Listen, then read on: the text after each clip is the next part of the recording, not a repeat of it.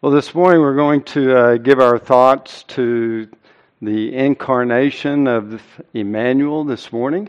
We'll be looking at a lot of different verses. We'll primarily be spending our time in the Gospels this morning. There are four major chapters of Scripture that are devoted basically to the first coming of Immanuel.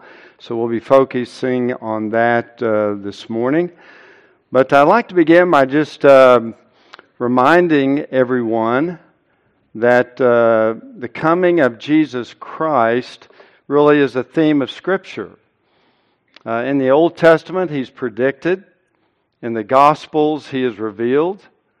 In the book of Acts, He's preached. In the epistles, He is explained. And then in the book of Revelation, as well as other places, He is expected as coming again. So what we're going to look at this morning is just kind of a brief overview of some of the Scriptures dealing with the first coming of the Lord Jesus Christ, and specifically His birth. We can begin, of course, with Genesis 1:1. Why did God create the heavens and the earth? Well, of course, to display His glory. We see that in Psalm 19. But also to provide the earthly stage upon which the glory of redeeming grace would be played out. So He created the heavens and the earth so that on the earth man would be created, man would sin and come under the curse of God, and then God in His grace and mercy and love would bring about His eternal plan of redemption that would gradually unfold throughout the Old Testament and be consummated in the coming of Immanuel. Of course, the very first passage we have that references specifically the coming of Immanuel is Genesis 3:15, where again God is speaking to the serpent and is cursing the serpent in the Garden of Eden, and speaking of the seed of the woman. He says, "He shall bruise you, Satan, on the head, and you shall bruise him on the heel." Obviously, there's a masculine pronoun, so the seed of the woman would be a boy, and obviously he must be born at some point in time. And so we have the proto-evangelium, the first mention of the gospel of the coming of Jesus Christ. We also find, interestingly, in the Old Testament, a lot of miraculous supernatural births, which really kind of foreshadow the supernatural birth of Jesus Christ, of course, which is far greater than all the other preliminary ones.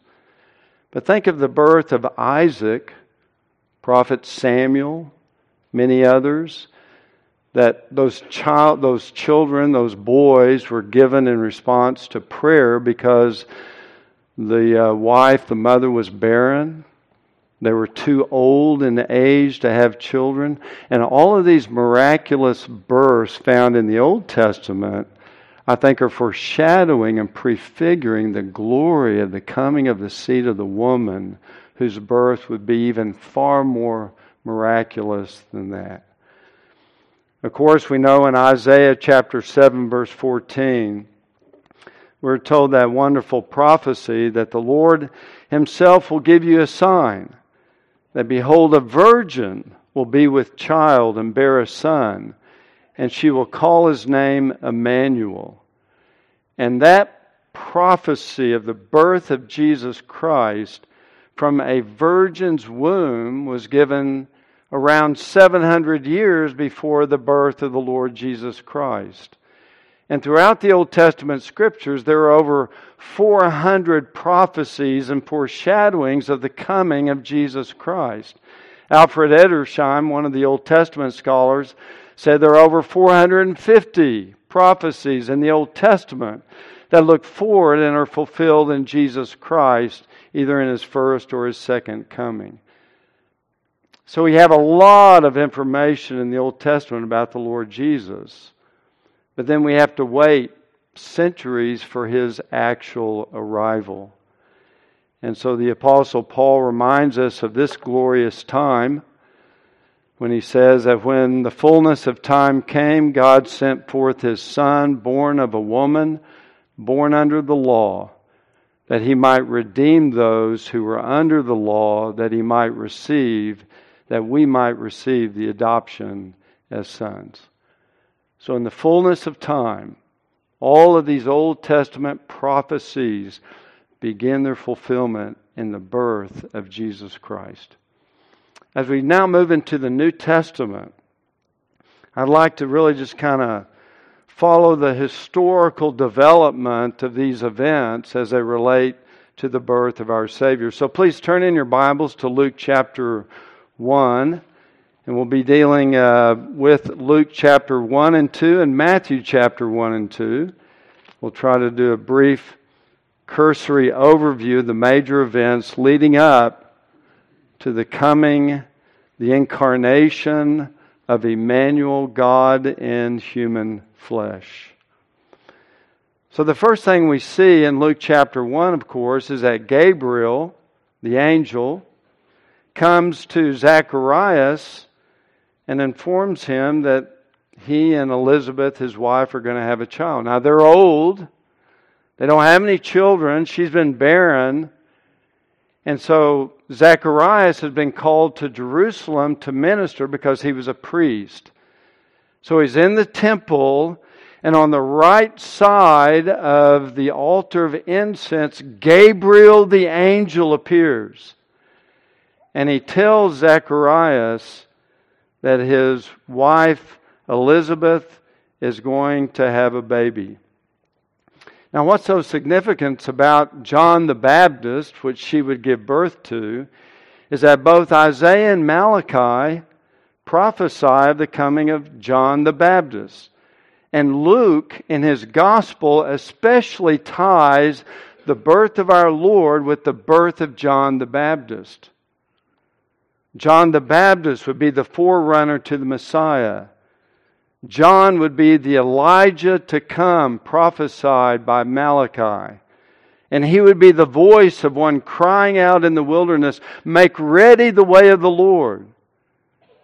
And John the Baptist was highly esteemed by the Lord Jesus Himself, as Jesus said that among those born of women there is no one greater than John.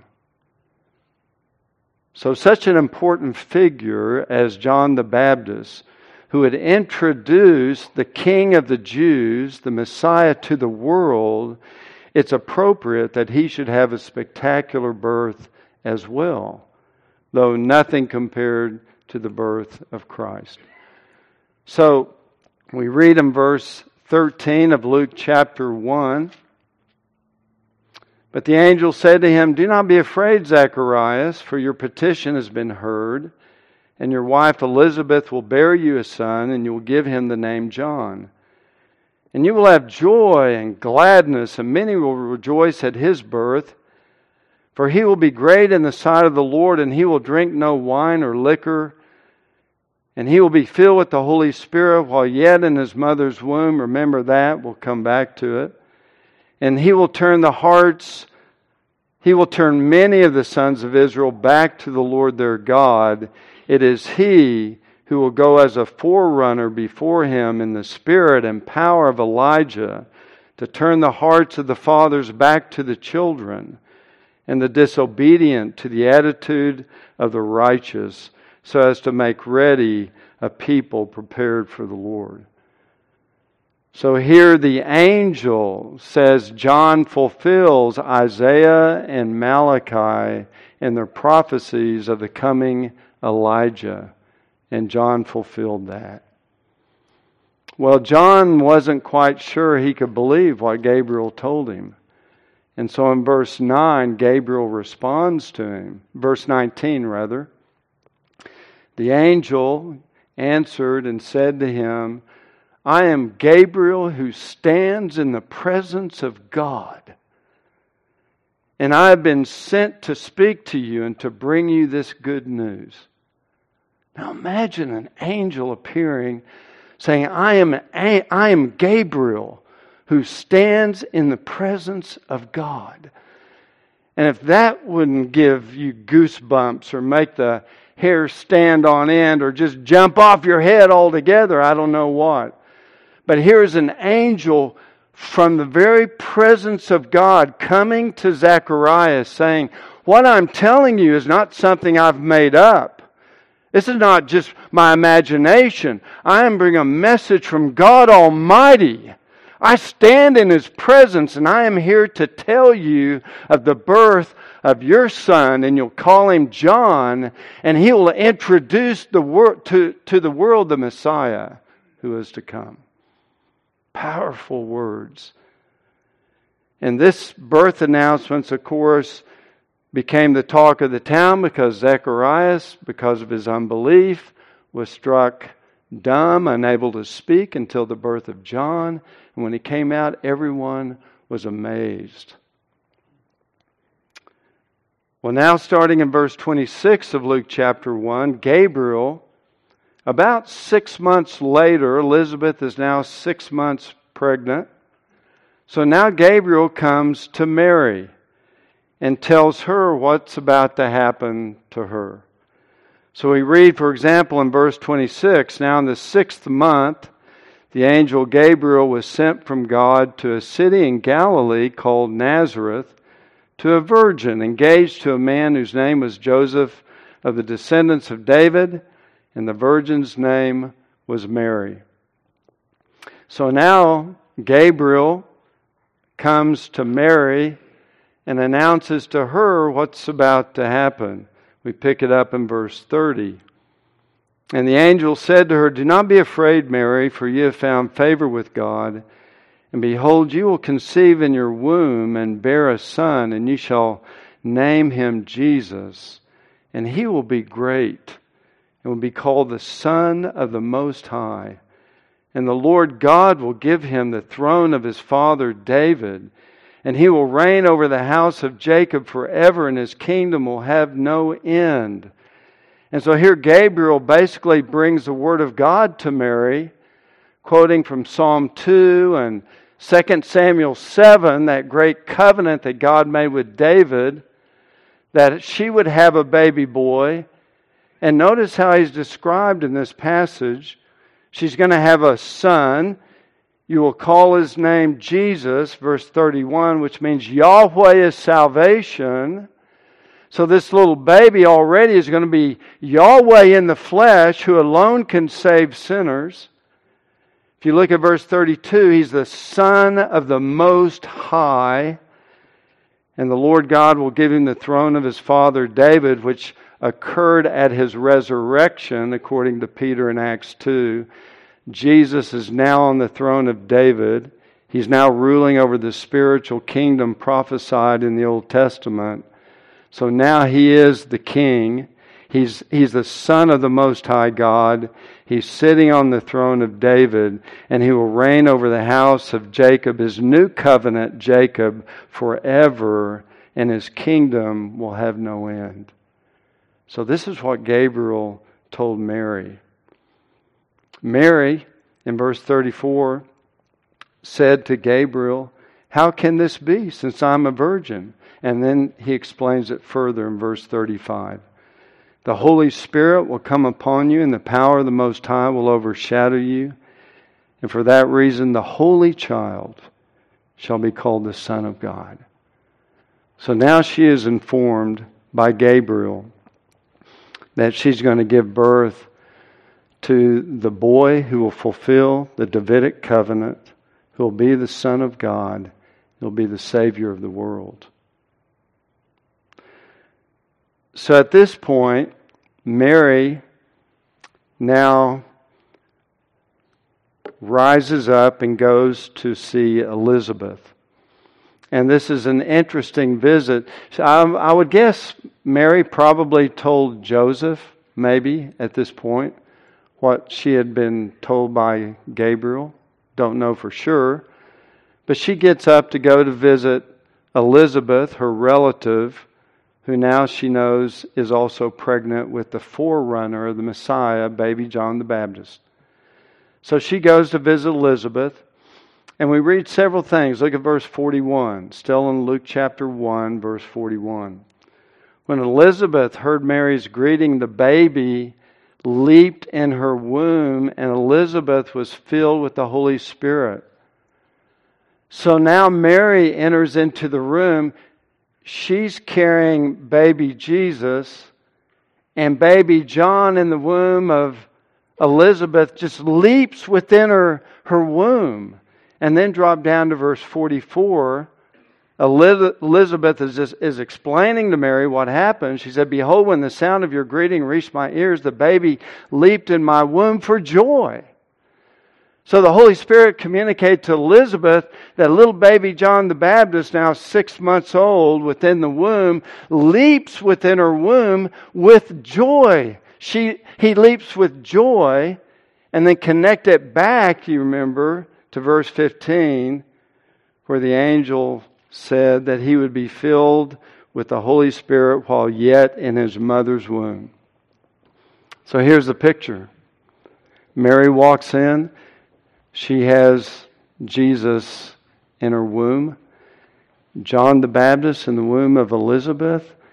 In the very presence and nearness of his superior and ultimately of his Savior, little baby John the Baptist is filled with the Holy Spirit, and he leaps for joy in the very nearness of his Savior in the womb of Mary. This is really a phenomenal event, very unique to say the least. But little baby John the Baptist, who he would later say, "I am not fit to untie the thong of his sandal." Yet when baby Jesus entered into his presence, the nearness caused him to leap with joy. Does the nearness of Jesus fill your heart with joy? It should. That is the ministry of the Holy Spirit. That the closer we have fellowship with Jesus, there should be a joy in our Savior and our King. And little baby John the Baptist just couldn't help himself inside the womb. He just had to leap. I don't know how you do that inside of a womb. I think it's kind of tight surroundings in there. But he leaped with joy because of the presence of his superior and his Savior. Quite an amazing thing. And then in Luke chapter 1, we find now the Magnificat. And this is Mary. And notice what she says now in verse 46. And Mary said, "My soul exalts the Lord, and my spirit has rejoiced in God my Savior." Because now Mary recognizes that her Savior is within her womb. That Mary understands she is a sinner and she needs salvation. And so she is praising God, my Savior, because she knows that she herself also needs forgiveness of her sins. And so it's really quite an amazing testimony to what the Lord is going to accomplish. And then we read that John the Baptist is born. And then we read that Zacharias, the father of John the Baptist, starting in verse 67 of Luke chapter 1, now makes a prophetic proclamation. Notice what he says. And what he's going to deal with is the coming of Jesus, yet to be born. He's celebrating God's grace in the birth of his son, John the Baptist. And then he ends up again with another tribute to the Lord Jesus. But look how he begins in verse 67. And the father Zacharias was filled with the Holy Spirit and prophesied, saying, "Blessed be the Lord God of Israel, for he has visited us and accomplished redemption for his people, and has raised up a horn of salvation for us in the house of David, his servant." So here Zacharias is prophesying the ministry of baby Jesus. He's not talking about John the Baptist, because John the Baptist was descended from Zacharias, who's of the tribe of Levi, who is a son of Aaron. So that's a different tribe. So he's talking about here the house of David. So it's a reference ultimately to Christ. So prophetically, the Spirit of God is giving him to rejoice in God accomplishing redemption for His people. And then he adds to that in verse 69, He has raised up a horn of salvation for us in the house of David His servant. Now, granted, Jesus is still a little baby in the womb of Mary. But Zacharias is given the wisdom of the Spirit to prophesy of what he would accomplish. I like this verse 69 where basically the ministry of Jesus is described as a horn of salvation. A horn. In the Old Testament, that's tied to the horn of an ox and was used figuratively for power and strength. So the horn of salvation is God accomplishing the power of our salvation. The power to accomplish redemption. The power of God to defeat our enemies, sin and Satan and death through Jesus' death on the cross. Power to protect us and to preserve us until we reach the glory of heaven with Christ. That's the power, that's the horn of salvation. That's God's power to accomplish it. A very powerful figure indeed. And then he drops down in verse 76. He praises God for the birth of His Son. He says, "And you, child, will be called the prophet of the Most High, and you will go on before the Lord to prepare His ways, to give to His people the knowledge of salvation by the forgiveness of their sins." And that's why John's ministry was to repent for the forgiveness of your sins. And then Zacharias returns back to a beautiful description of the ministry of the Lord Jesus in verse 78. Look at that. "Because of the tender mercy of our God, with which the sunrise from on high will visit us, to shine upon those who sit in darkness and the shadow of death, and to guide our feet into the way of peace." So he's referencing one of Isaiah's great prophecies of the coming of the Messiah, who would be like the sunrise from on high, to shine upon those who sit in darkness and the shadow of death. This is one of the great powerful images of the ministry of the Lord Jesus Christ. He is the light shining in the darkness.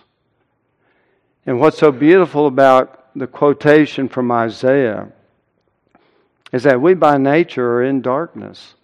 The world is a dark, dark, dark place. It's the darkness of sin. It's the darkness of death. It's the darkness of the curse that has fallen upon the world in which we live. The world is in darkness. And there is only one light. And that's the light of Jesus Christ, who's described here as the sunrise from on high. That from the night of darkness emerges the light, the glory of this little Christ child that would grow up to be our Savior, our Redeemer.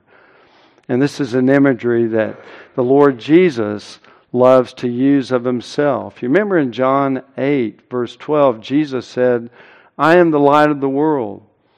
He who follows me will not walk in darkness, but have the light of life." And one of the exhortations from this is that we need to walk in the light. We need to walk in the light of Jesus Christ every day. When we don't walk in the light, then we stumble in the darkness.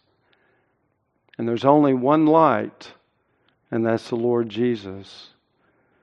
I recently had an experience that reminds me of the importance of walking in the light, and I was out at night not too long ago, walking through a field, and I had a headlamp on.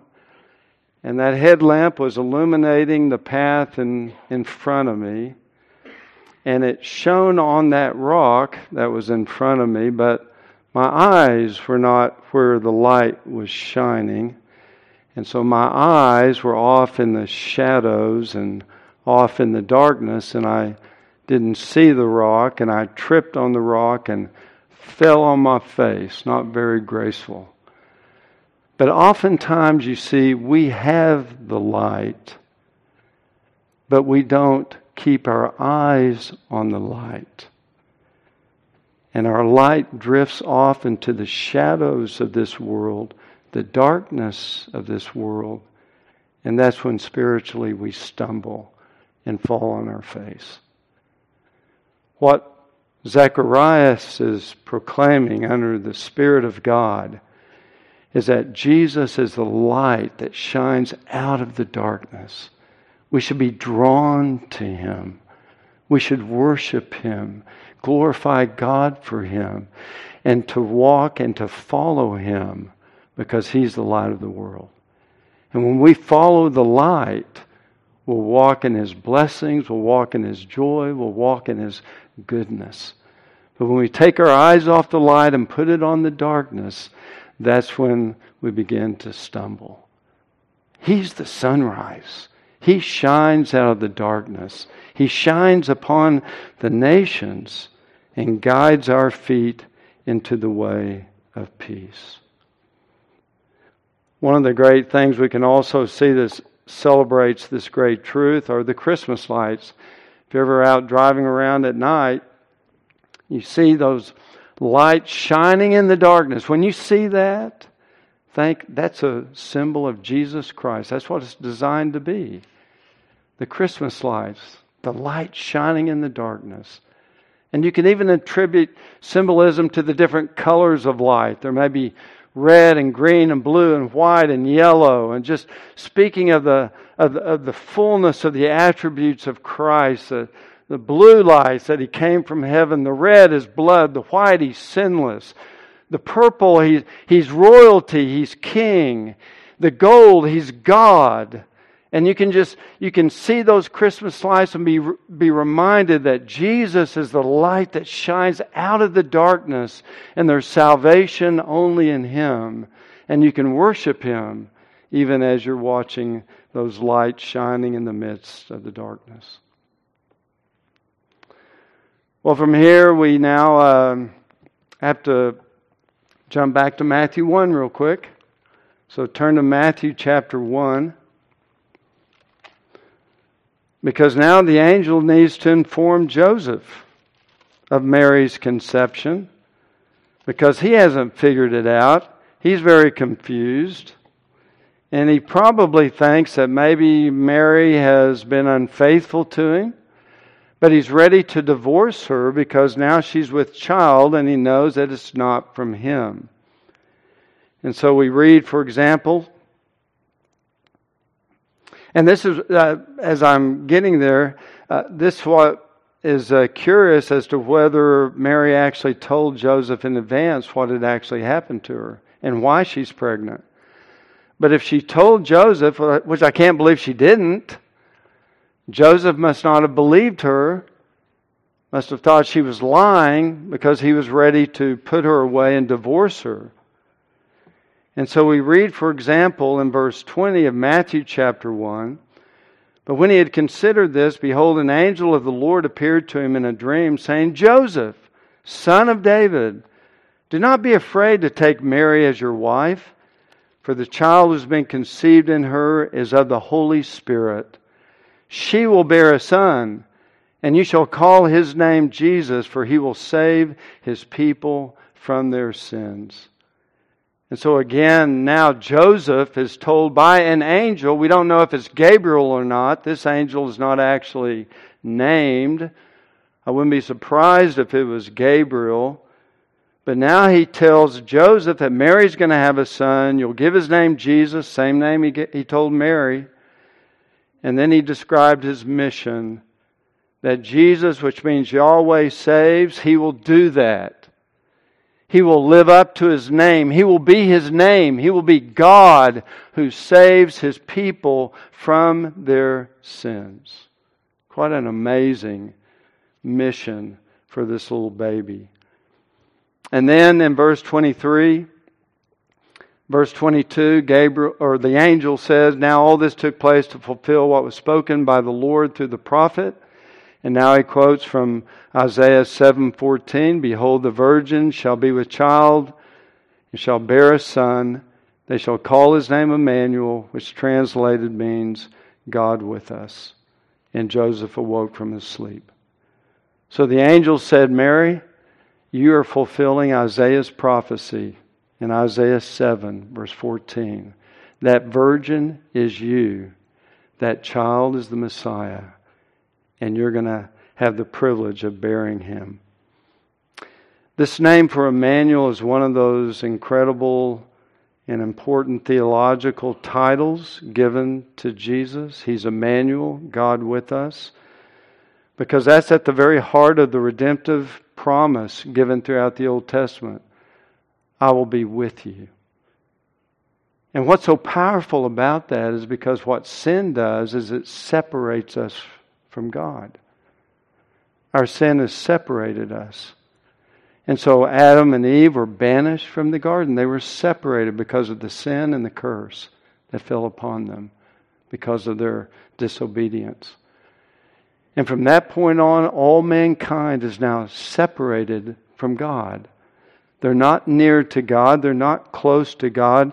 They've been banished because of their sin. And the sinner now stands estranged from God, separated and lost, and there's no way he can remedy his own problem. There's no way he can get himself close to a holy God and have restored fellowship again, because sin has put us far away from God. But God's grace through His Son, Jesus Christ, has brought us near to God again. We can know God. We can have fellowship with God through His Son, Jesus Christ, so that He is Immanuel. He is God with us. And this beautiful restoration of fellowship with God was gradually, outwardly, symbolically portrayed in the Old Testament.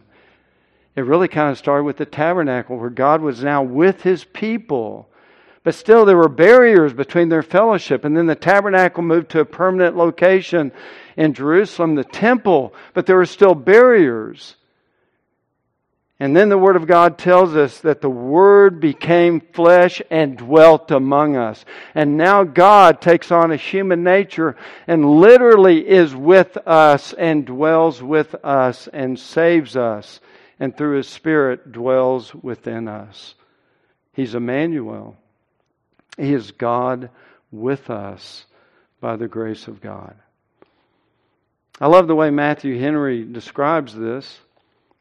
He says, by the light of nature, we see God as a God above us. By the light of the law, we see Him as a God against us. But by the light of the gospel, we see Him as Immanuel, God with us in our own nature, and a God who is for us. And that's the beauty of the gospel of Christ. We'll now quickly jump back to Luke chapter 2. Quickly. So the next thing that happens, of course, is Jesus' birth in Bethlehem. We know the story. Joseph had to go to Bethlehem to fulfill the census ordained by the Roman government. And in verse 7, while he's there, Mary gives birth to their firstborn son. And then the amazing thing that happens, of course, all this took place in Bethlehem, which means the house of bread. And that's really kind of providential also, because Jesus, who would say, I am the bread of life, would be born in the city called the house of bread. So it's almost like Bethlehem itself is a picture of the ministry of Jesus. Jesus again said, I'm the bread of life. Whoever eats of this bread shall live forever. The physical bread from Bethlehem can only give you temporary health and life. I can give you eternal life, because I'm the true bread that came down out of heaven.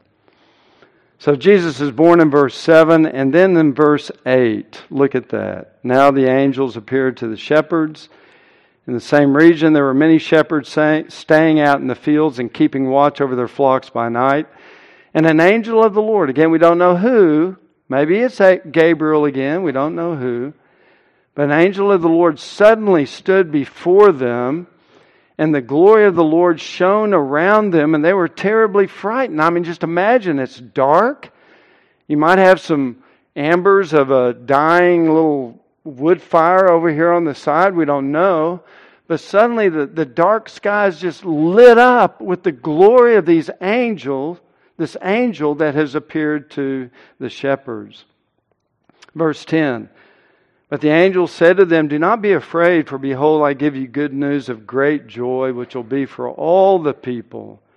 For today in the city of David there's been born for you a Savior who is Christ the Lord. And the sign will be you'll find a baby wrapped in cloths lying in a manger. So the angel says, I bring you good news of great joy, which will be for all the people. So the very first ones to see baby Jesus, to come and worship baby Jesus, are these shepherds. Why did God choose shepherds? I mean, shepherds, it's kind of a blue-collar job of sorts. It was kind of a humble profession, we might even say. But why did God choose shepherds to be the very first ones to come and see the newly born Jesus?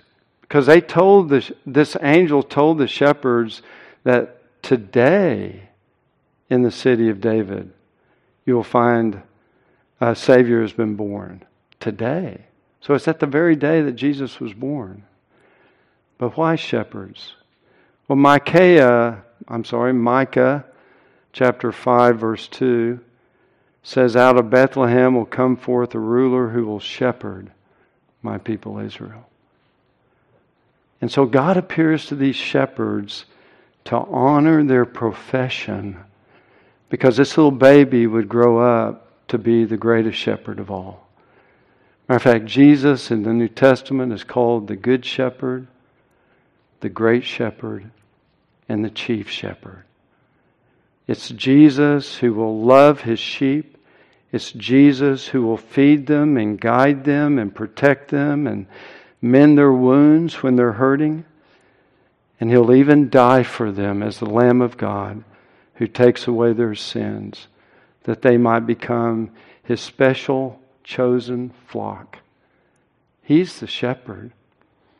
And I think it's only fitting that in the providence of God, it was these earthly shepherds that were the first to come, to greet, to worship, to celebrate the birth of the heavenly shepherd.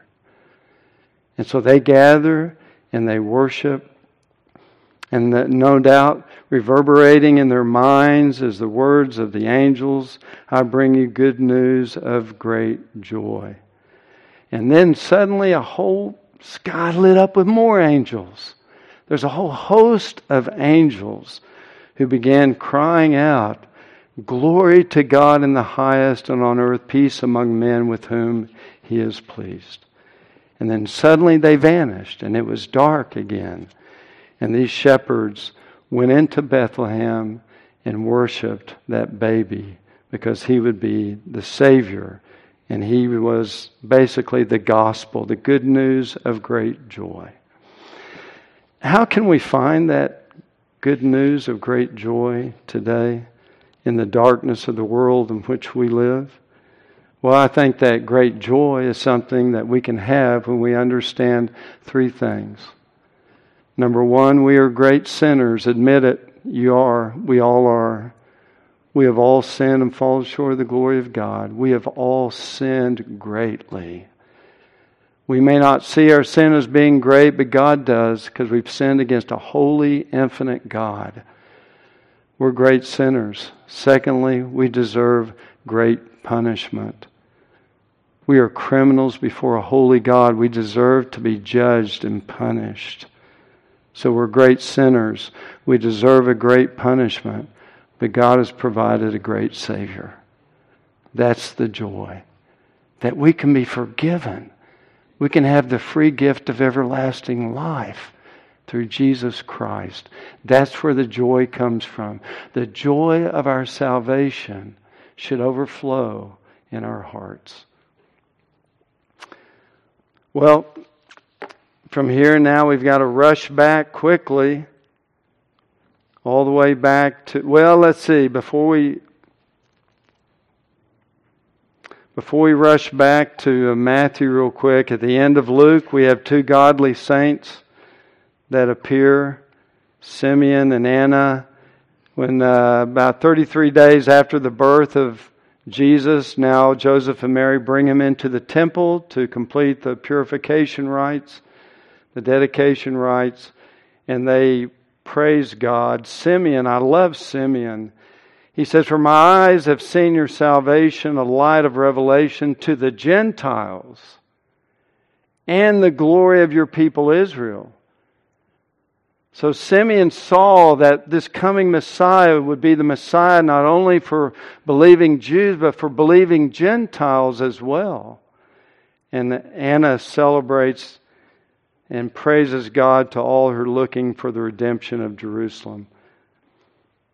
And now, really, the last passage I want us to look at is going back to Matthew 2, so turn there real quick.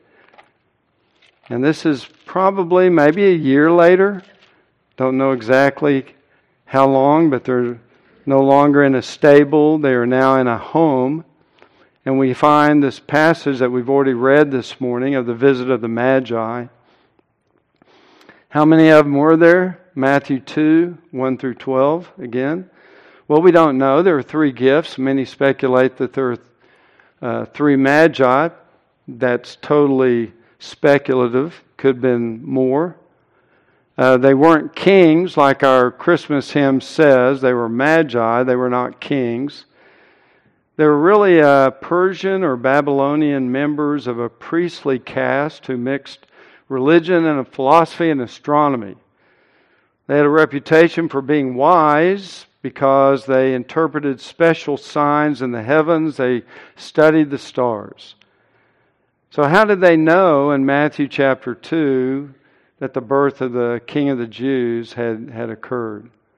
Well, probably a combination of special revelation and natural revelation. Special revelation probably came because they may very well have had access to the prophecy of Daniel, which basically timed generally when the Messiah would show up. And maybe they had studied those passages and they knew a general time. So that would be the special revelation. That's a guess. And then the natural revelation, the miraculous appearance of the star. So they see the star and then they head towards Jerusalem. Where would the King of the Jews be born? Well, they're thinking, of course, in the capital city in Jerusalem.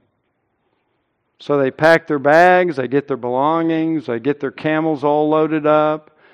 And they're going to travel about 1,000 miles. It would take a number of months probably for them to get there. A great expense, a great sacrifice of time, resources, and even of their treasures. But they're willing to do it to go worship the newborn King of the Jews.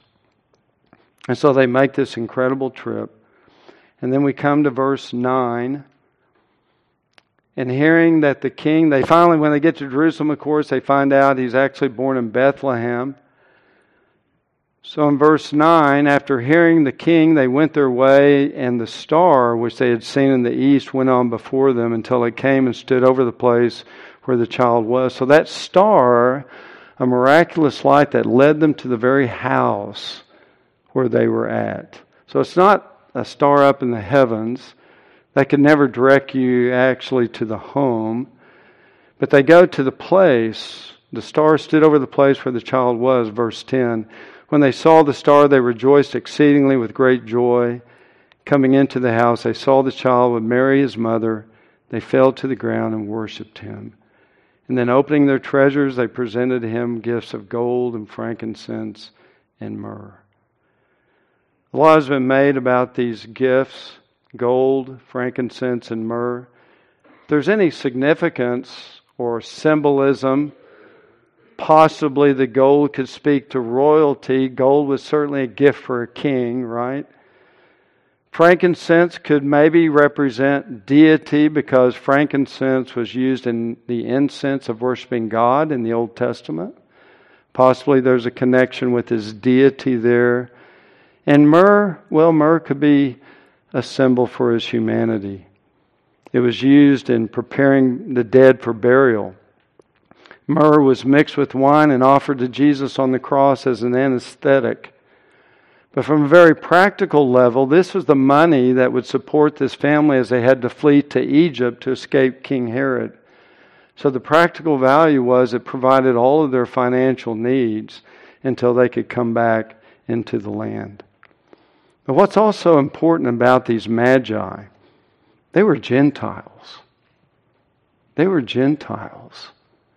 And they're the first Gentiles to come and worship the Jewish Messiah, because they understand that this little king, this baby, ultimately, and as the Scripture reveals, is not only for Jewish believers, but Gentiles will be grafted into the blessings of Israel.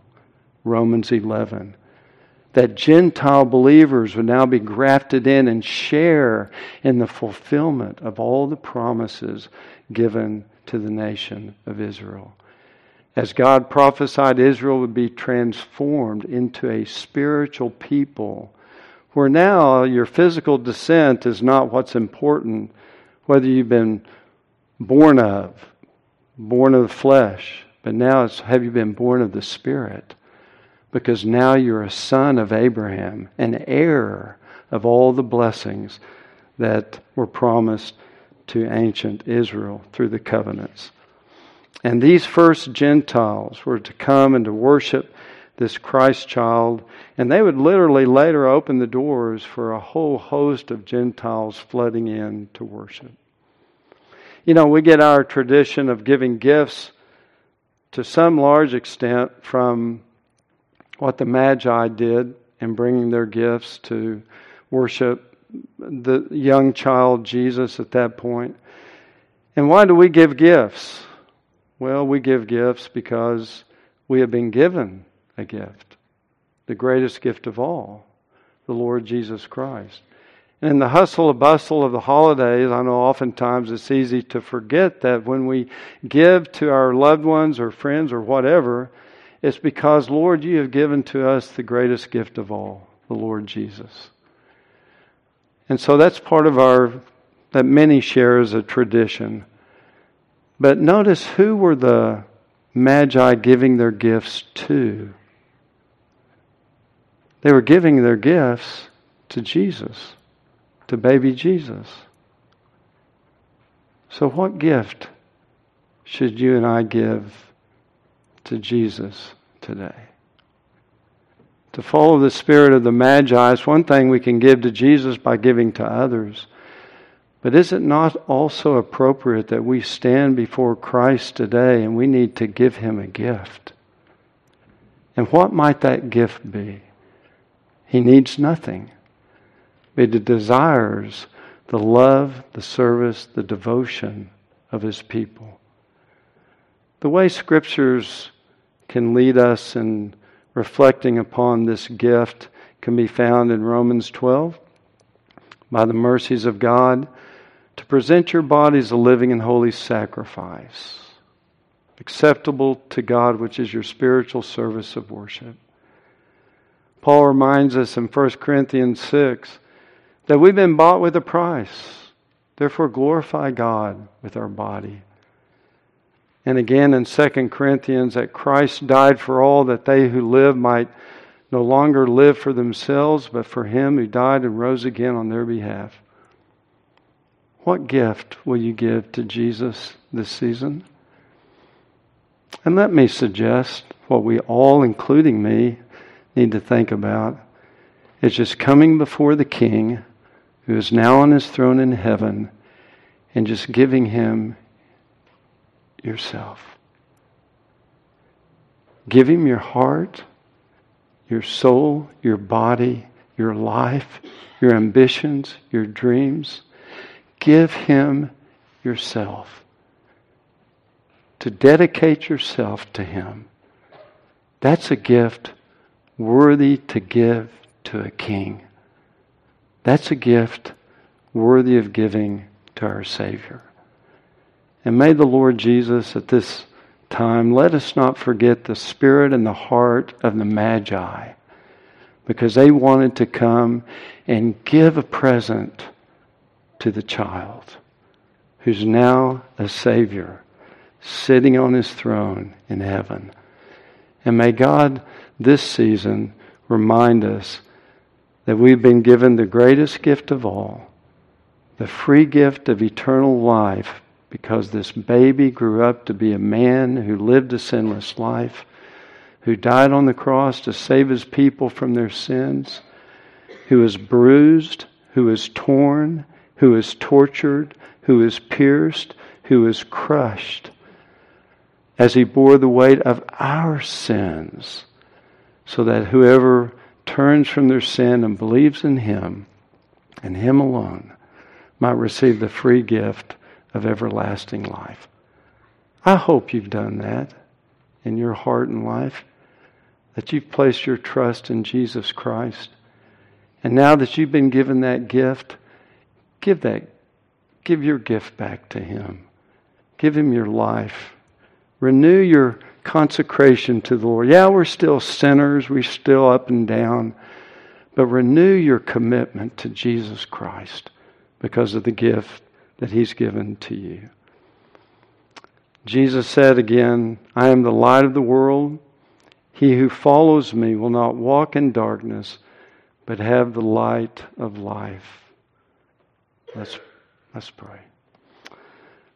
Our Father God, we just pray that You would help us, Lord, in response to the glory of the Incarnation of Immanuel, that You would help us to follow the light of the world. Lord, oftentimes it's so easy for us to take our eyes off of Christ and to look upon the shadows and the darkness of the world. So, Lord, forgive us. We are prone to wander, prone to leave the God we love.